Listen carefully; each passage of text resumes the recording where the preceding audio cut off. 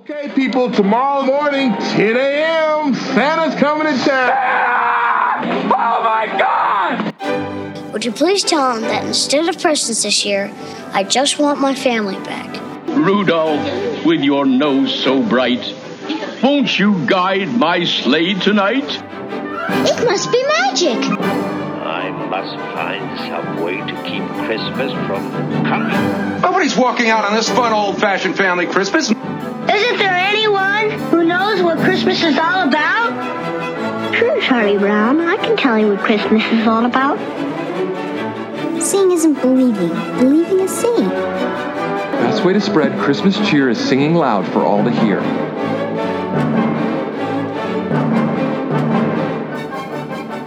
Hey guys, we're back for another week of Tis the podcast dedicated to keeping the Christmas spirit alive 365 days a year. I'm Julia. I'm Anthony. And I'm Thom. And I'm feeling winter in the air. No. I'm feeling slightly cooler weather in the air. Me Here in too. Oklahoma, at least. There in New York, too. Here, too. It was Septemberfest in our town over the weekend on Sunday, and it was like the perfect weather for it. Like high 50s. Oh, man, that's so much better than what we have, but I'm not complaining, honestly. I will take these low 70s we had this weekend any day. Yeah. It was amazing. We were able to go outside and take Ellie got to go to a park. It was amazing. It's a wicked trick, though, in Oklahoma, because when the weather cools off, the ragweed, hits the ceiling. So, I couldn't breathe for the first few days of our glorious weather, but I was still enjoying it. Sarah and I also just booked our tickets for the Great Jack-O-Lantern Blaze, which is around here every that sounds magical. September through November. It's a big one of the historic mansions up here. Their whole land. They do amazing jack-o'-lantern sculptures, moving carousels, tunnels, carved into the most beautiful designs from scary movie characters, Statue of Liberty made up of jack-o'-lanterns. But it's amazing. Gosh. They sell out. Tickets go on sale beginning of September, and they sell out by mid-September. So we missed it the past 2 years. But, we finally got tickets this year for, mid-October. So we're so excited. Oh, that's amazing. Pixar didn't happen. Yeah, that's right. I say live Instagram feed or it didn't happen. I will do it. I know that the Instagram stories are popular, but they make me frustrated. Me too. I prefer Facebook Live. I hate all live, though. My problem with Instagram stories is it's gone. You spend this time to create great content, and then it's just gone. At least Facebook saves it. It does save it. At least, I like when I'm I'll see something on Instagram stories, and then when I go back and when Christine and I have time to sit down together and I go to look for it, it's already run out of time. It's just depressing.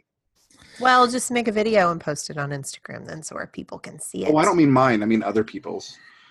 Right, but I mean, Anthony, when you go to the Blaze, Mm-hmm. is there, I'm hoping there's a bonfire, given the fact it has Blaze in the title. Or is it just because the colors of autumn are awesome there? I have no clue. We'll see. I'm so excited to hear about that. I am Julia, too. I have sad news. What? On the day this episode drops, it's 90 degrees again. No, don't say those words to me. Have you taken your kids to Gathering Place yet? We got to go early for the Bank of Oklahoma preview day. You got to take your because kiddos? our CEO, we took all but the baby. We left the baby with grandma so we could really enjoy it. It is the coolest place I've ever been that's not like Disney World. It is awesome. Something for all the kids. Christine got to go, but I was out of town. Oh, she got to go early, and it wasn't crowded at all. She got an invite from your bank owner. From George Kaiser? From the Family Foundation, yeah. That's awesome. And then, so I finally got to go check it out, and I am just going to live there this fall. It's remarkable. Anthony, for you, since you don't know what we're talking about, Tulsa has a brand new, they've been working on it for years, public park called the Gathering Place. Mm-hmm. And it was attempted to be funded by a 2-cent tax increase. And the public said, heck no, we don't want to give any money out of our pockets. So instead, my CEO, as well as other huge figures in Tulsa, pitched in all of their own personal money to create this public thing that's open to everybody. And it was architected by a guy in Germany, right? Isn't he like a German designer? And so the play structures are like what we used to have when we were kids. You know, they're wooden and slightly dangerous a little bit. I feel like when I was up in the wooden structure, I'm like, kids could fall and hurt something. And I'm like, that's pretty cool. It is remarkable. And it completely is expected to revitalize the whole Riverside portion of Tulsa. Like home values are shooting through the roof, and it's beautiful, and it used to not be beautiful.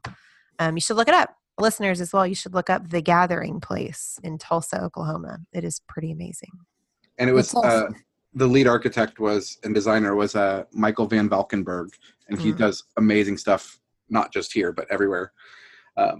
Yeah, it's just amazing. I think I'm going to start trying to, like when Ellie's in school, I'm going to work remotely at the lodge because it's just so peaceful and beautiful and so bright there. Yes. So beautiful. So beautiful. I'm pretty sure the architect did a Brooklyn park that's known for being awesome. He did the Brooklyn Bridge Park? That's it. Brooklyn Bridge Park. I knew it had Brooklyn in the name. I don't know if we're purposefully avoiding talking about the movie we're going to talk about this week, but we got to get into it.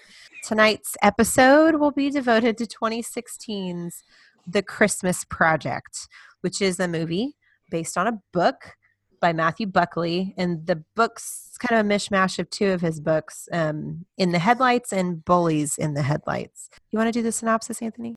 Oh, sure. Put the gun to my head.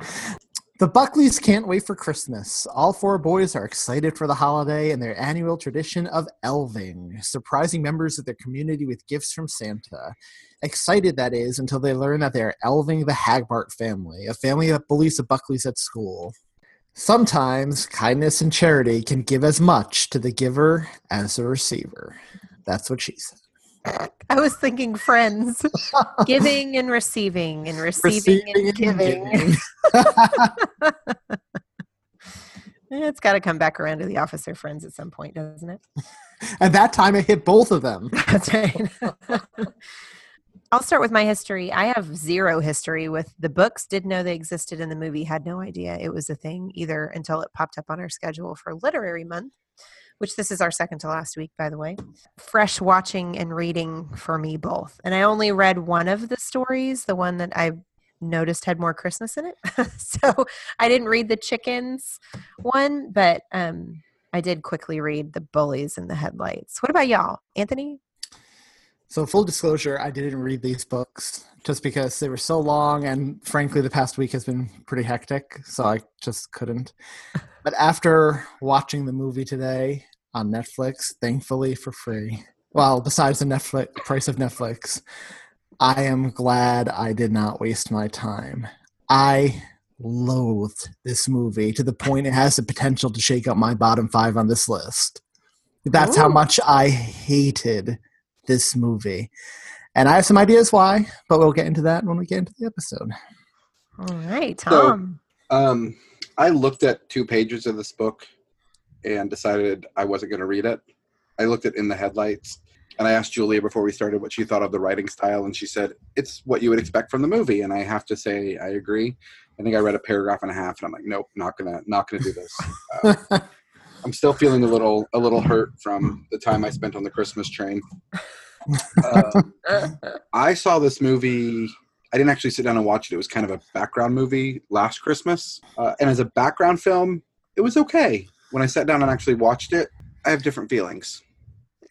So I watched it today for the first time. Literally got home from work and put it on. Yeah. And then halfway through, thankfully, I got to take a break because my in-laws called on Skype because it was Sarah's birthday a few days ago, and we just couldn't sync up before then. And I was so grateful for that break from this film. But then as soon as the call ended, I dreaded going back to the film. And I probably only finished it like less than an hour after hopping on with you guys to record this episode. It's another winner. So how close do the books go to the movie, Julia? There are some glaring differences, but I'm not sure if that's because I didn't read the first one. And it is somewhat of a mishmash between the two. So I'm not entirely sure how to answer that, but there are some big differences. It was directed by Michael Buster. Not a whole lot to his name. He's directed 2 other movies and has had some really small acting parts in others. Not any big name movies. The book was written by Matthew Buckley, whose real name is Marion Jensen, who wrote the In the Headlights series.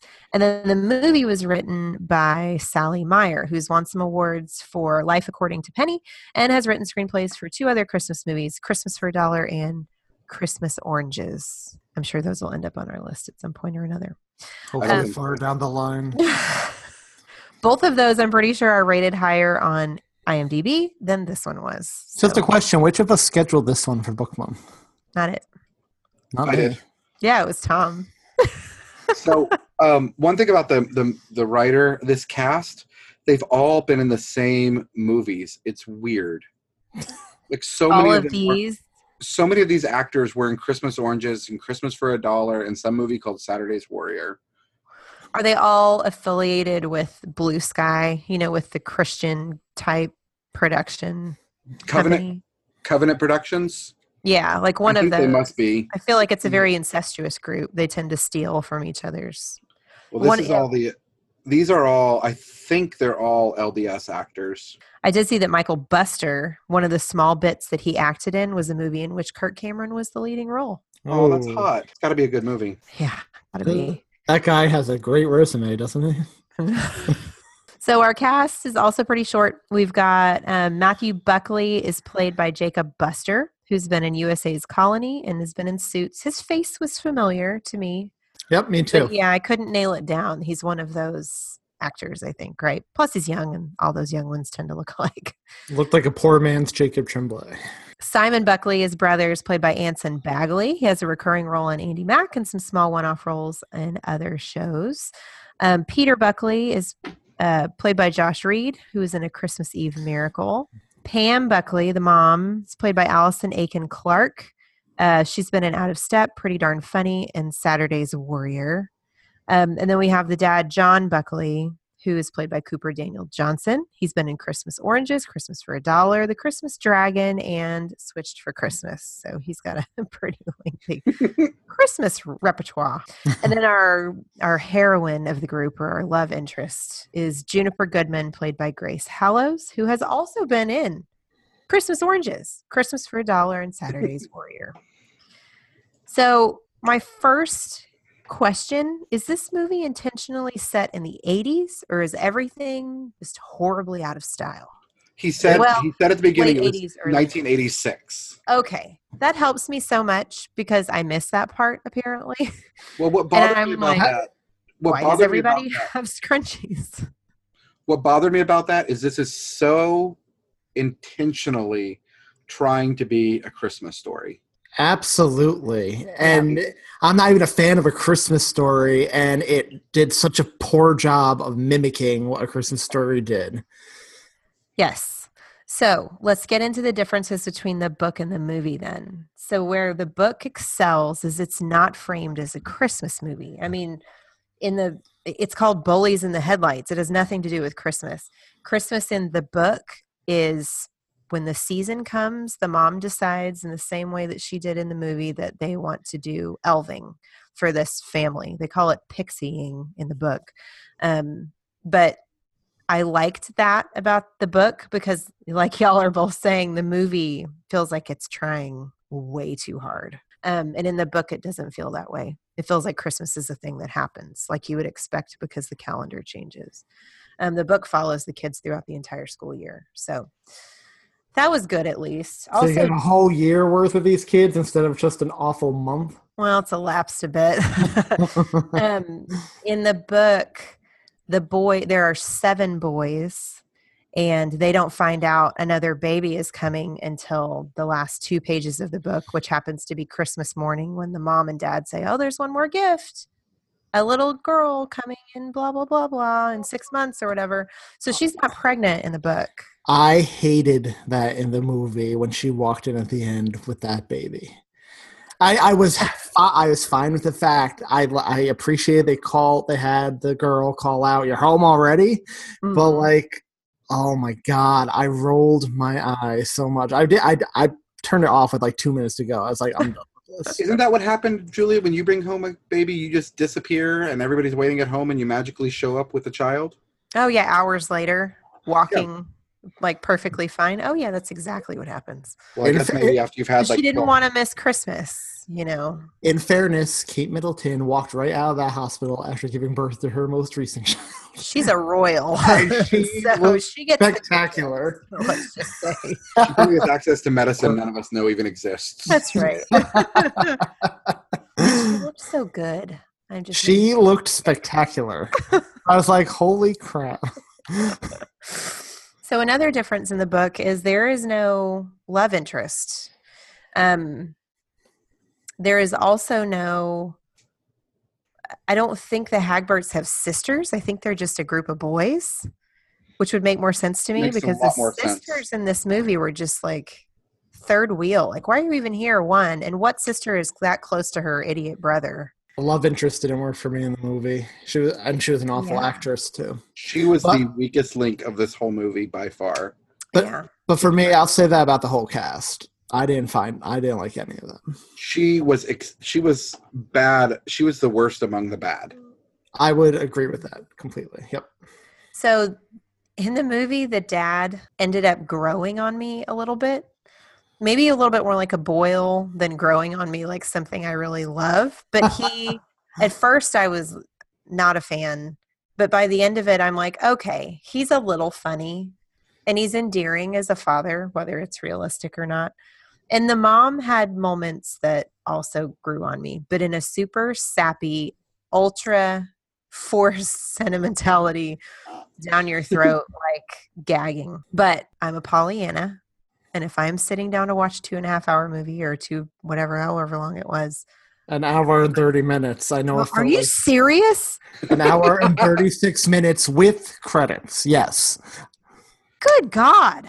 How is it that short? Yeah. It's like an eternity. I know.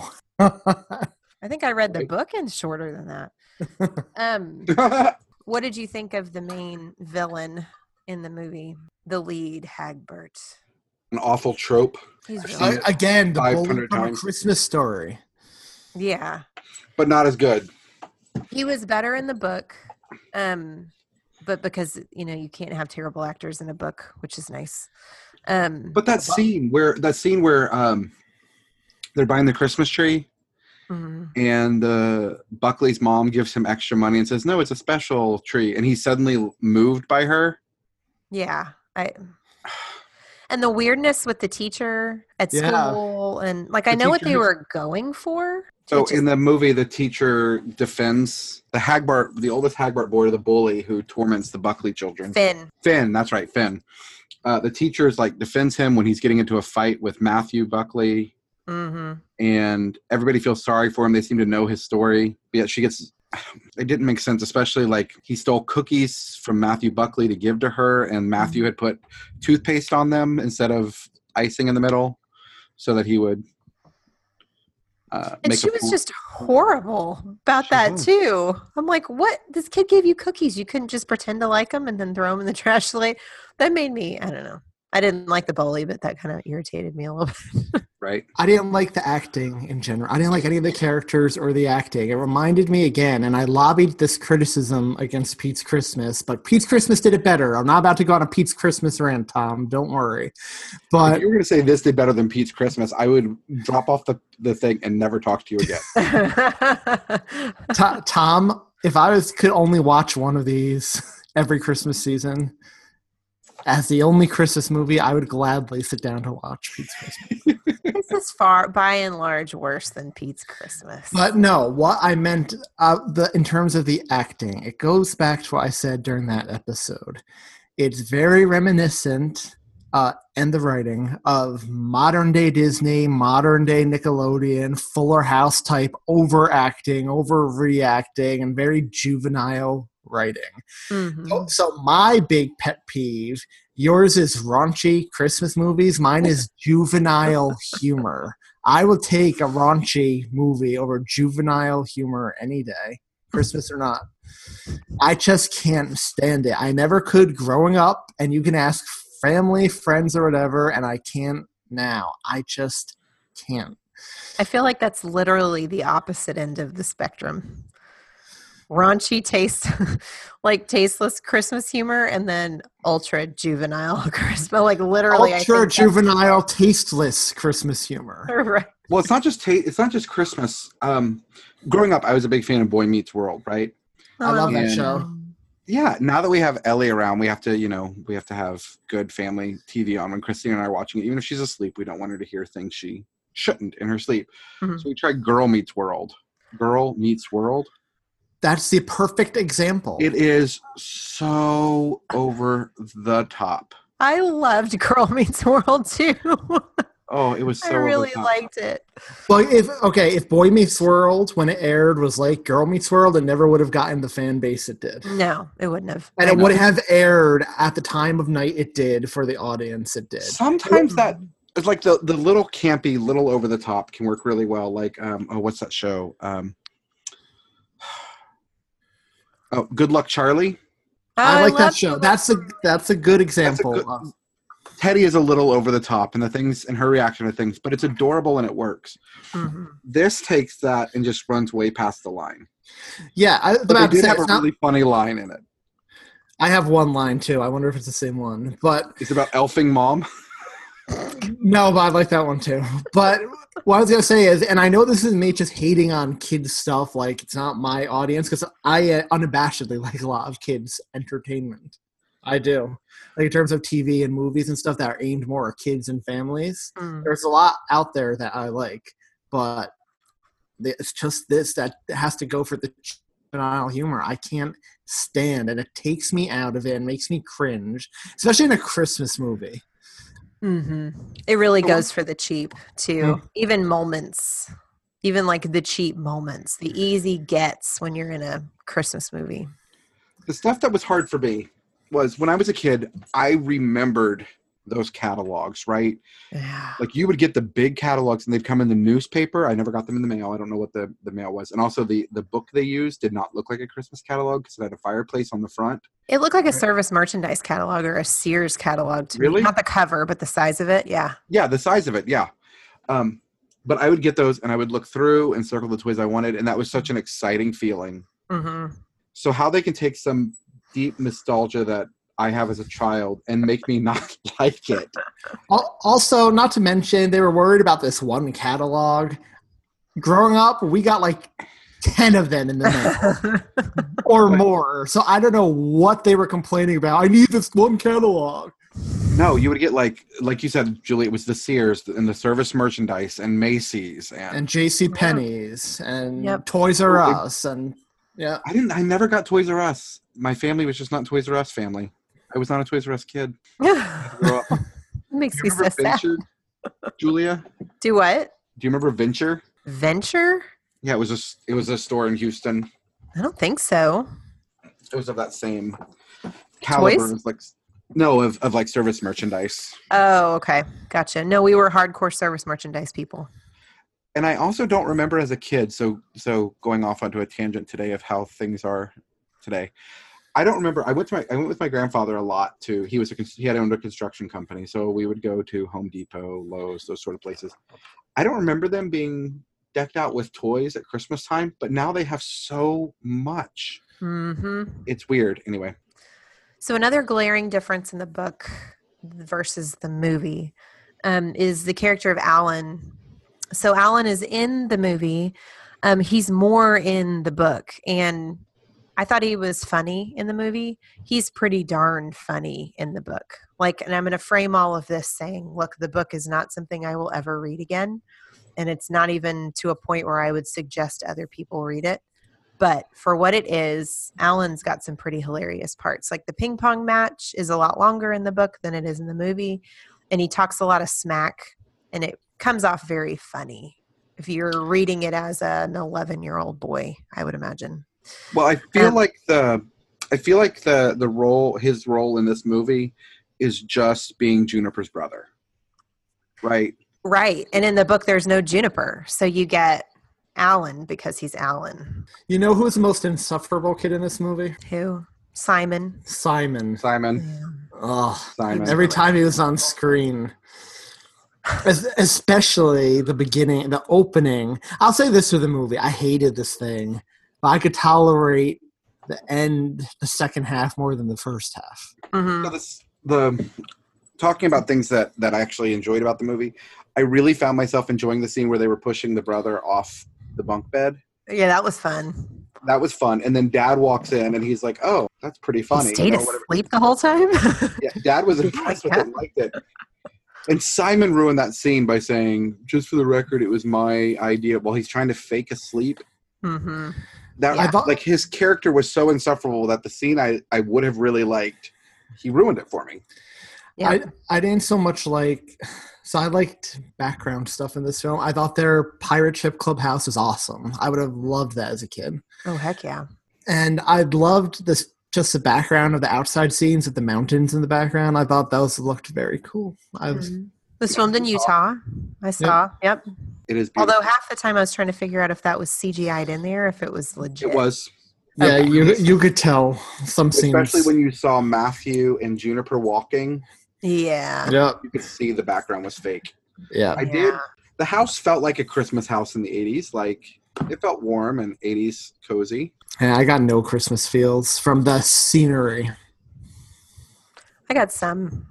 I got Not some. as much as I feel like I should have. I got some during the Elving scene. But, I mean, as far as decorations and stuff go.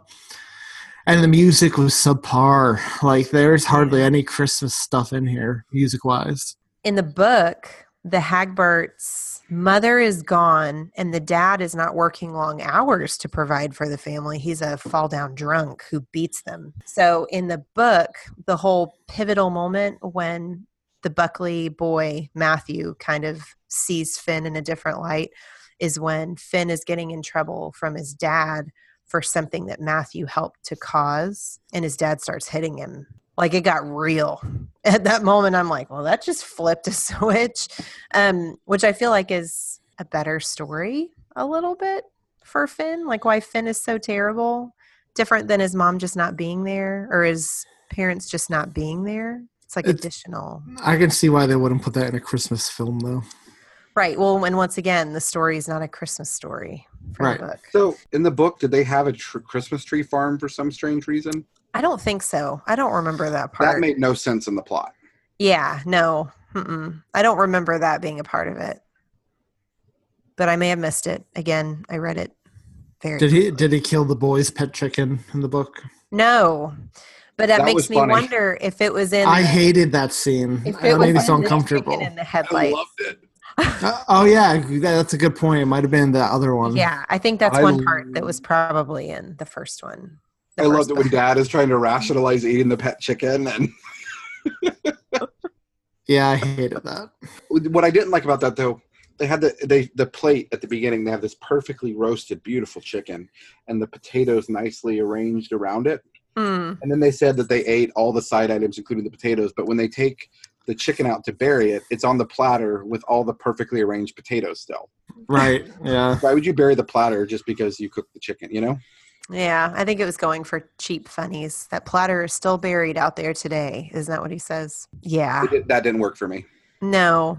You know, it's really hard for me to like, this might be superficial. It probably is. I've been spoiled by Hollywood. It's really hard for me to like low budget movies in general.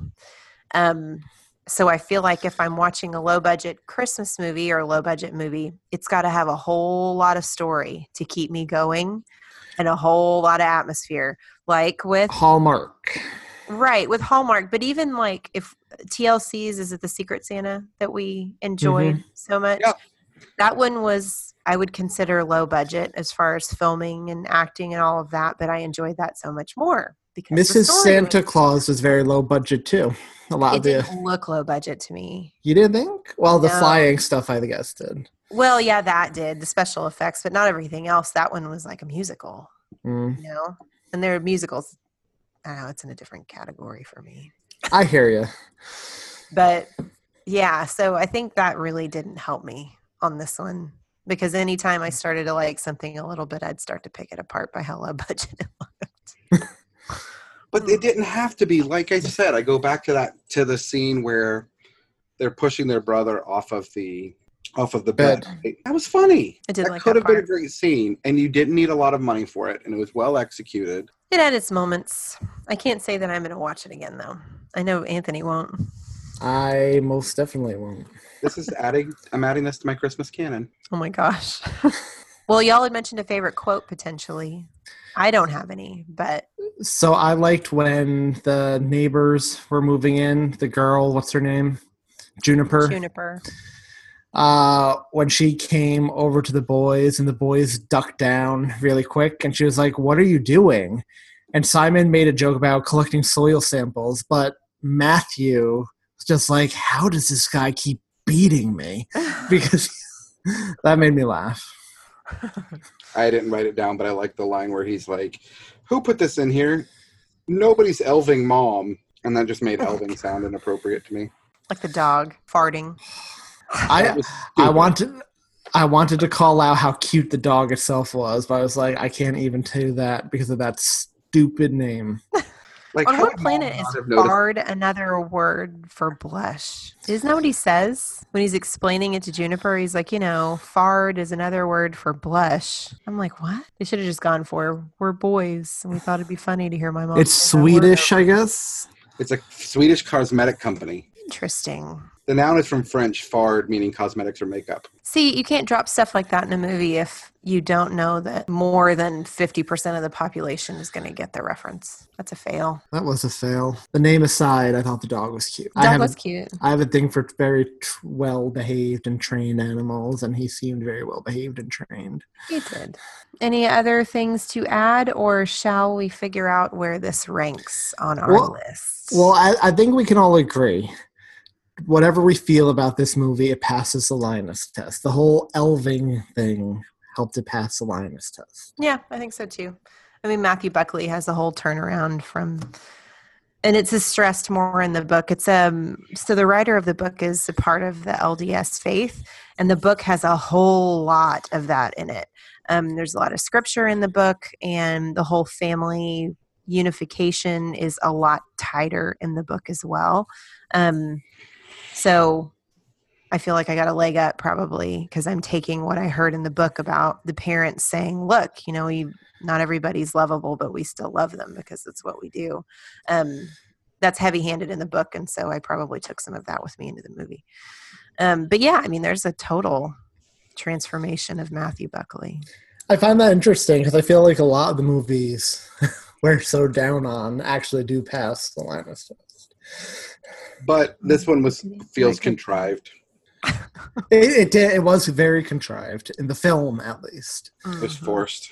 Yep.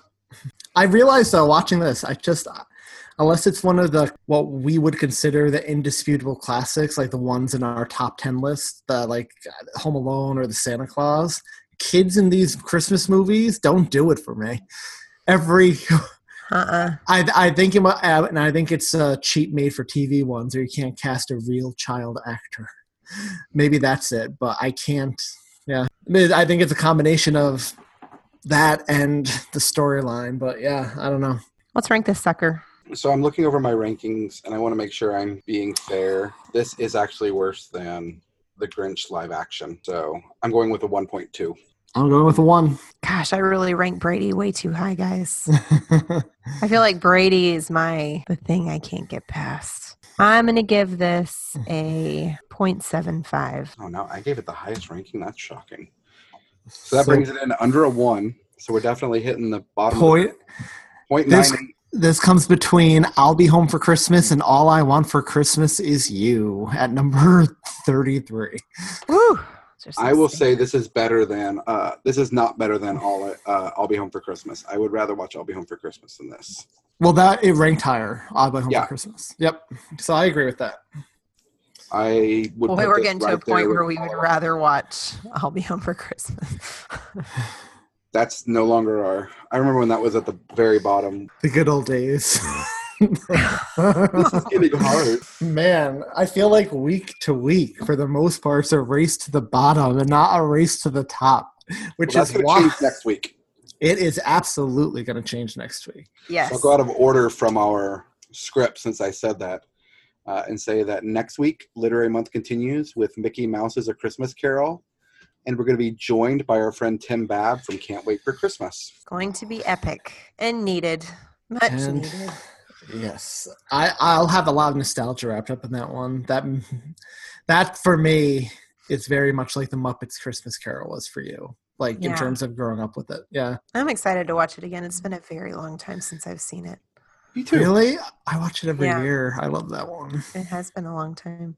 Well, it's one of those I don't own it, so I just have to catch it when it's on, and that's hard for me any season. Freeform does it very early in the morning usually. Like that's one of the ones they'll play like once or twice at like 7 a.m.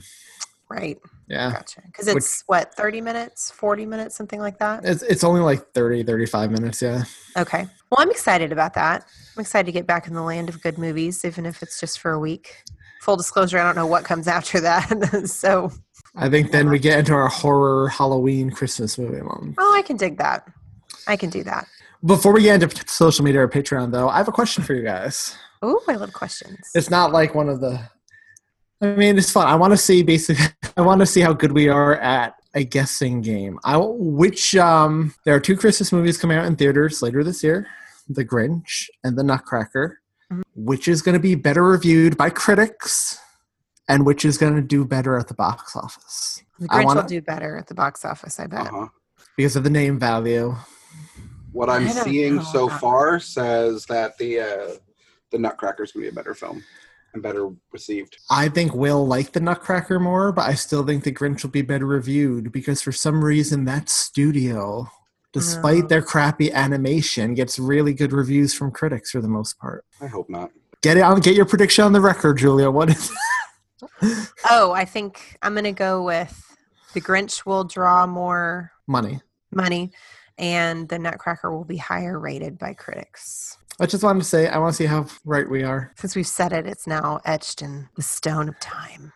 It is etched. Dun, dun, dun. You like that? Stone of time?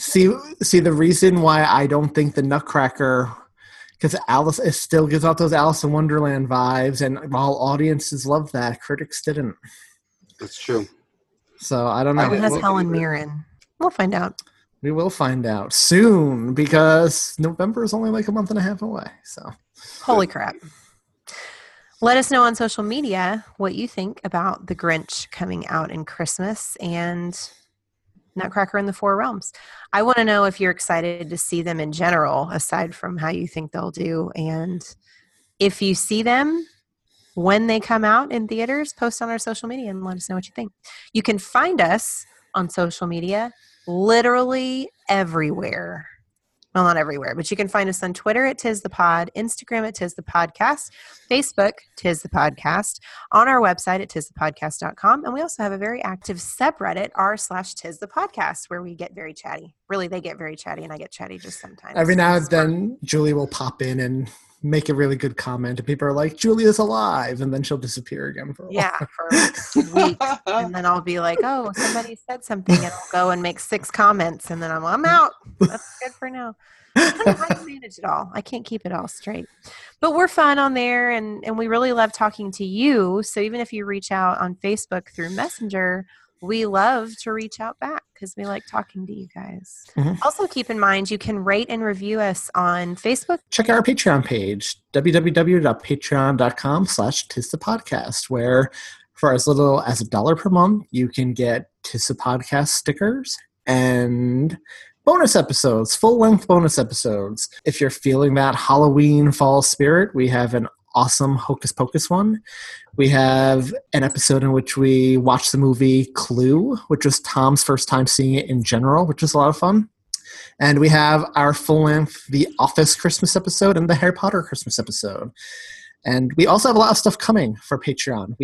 We're going to be covering Batman Noel for Literary Month, our first foray into Christmas graphic novels. we will be covering the Office Halloween episodes for October, the Friends Thanksgiving episodes for November, and for Christmas, we're going to be doing Christmas commercials. We plan on doing an episode where we're covering all the new Christmas music this year, and we're even talking about possibly doing a live episode in which we watch the Christmas tree in Rockefeller Center lighting ceremony, which could be a lot of fun. Mm-hmm. So check it out. There's a lot of good stuff coming, and we'd really appreciate it. So we mentioned this already. Mickey's Christmas Carol is with Tim Babb next week. The following week, we are going to jump in with Christmas Every Day. And then once we hit October, we're going to do a little darker Christmas stuff. So we're going to have Black Christmas, followed by The Snowman, and a very supernatural Christmas. I'm so excited for that one. With the authority on Christmas TV, Joanna Wilson, joining us. I'm excited. So we're letting you know a little ahead so you can watch in your free time and engage with us before we record, and we can get you on our episodes. Oh yeah, do that. That'd be awesome. So that's some good news for you guys. I think we have some more good news, don't we? We have. Yeah, mine won't sound like good news, but really it is if you compare it to what it could be. So my good news, I promise it's good news. We have approximately 2,328 hours until Christmas. Which is 97 days. 13 weeks. We are under 100 days. We're under 100 days. Holy mackerel, guys. I can't believe that. This year went by super fast. It really went by fast. I'm a little afraid this next 97 days is going to go by really fast, which is kind of good, but then kind of not, right? Right. I mentioned on the show, like, it's only a month and a half until November. Like, our Christmas stuff is going up in, like, a month. Oh, yeah. I think it's only 97 days. It's time to do it now. We should do it now. Yeah, that's a good idea. I'm tempted to entirely skip Halloween decorations in favor of Christmas, but I feel like my kids would disown me. So I don't want that to happen. That's the spirit of Christmas, Thom. Disown the children. All right, guys, listen, do your homework, and we will meet back this time next week for something I'm pretty sure we're all really going to love. The last time we said that was about Rudolph, and the two of us were very disappointed. I wasn't.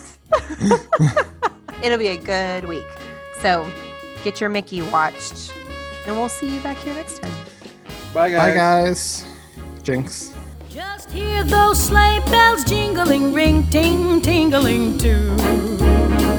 Come on, it's lovely weather for a sleigh ride together with you. Outside the snow is falling and friends are calling you. Come on, it's lovely weather for a sleigh ride together with you. Giddy yap, let's go. Let's look at the show. We're riding in a wonderland of snow. Giddy yap, it's grand. Just holding your hand. We're gliding along with the song of a wintry fairyland. Our cheeks are nice and rosy and comfy cozy are we. We're snuggled up together like two birds of a feather would be. Let's take that road before us and sing a chorus or two. Come on, it's lovely weather for a sleigh ride together with you.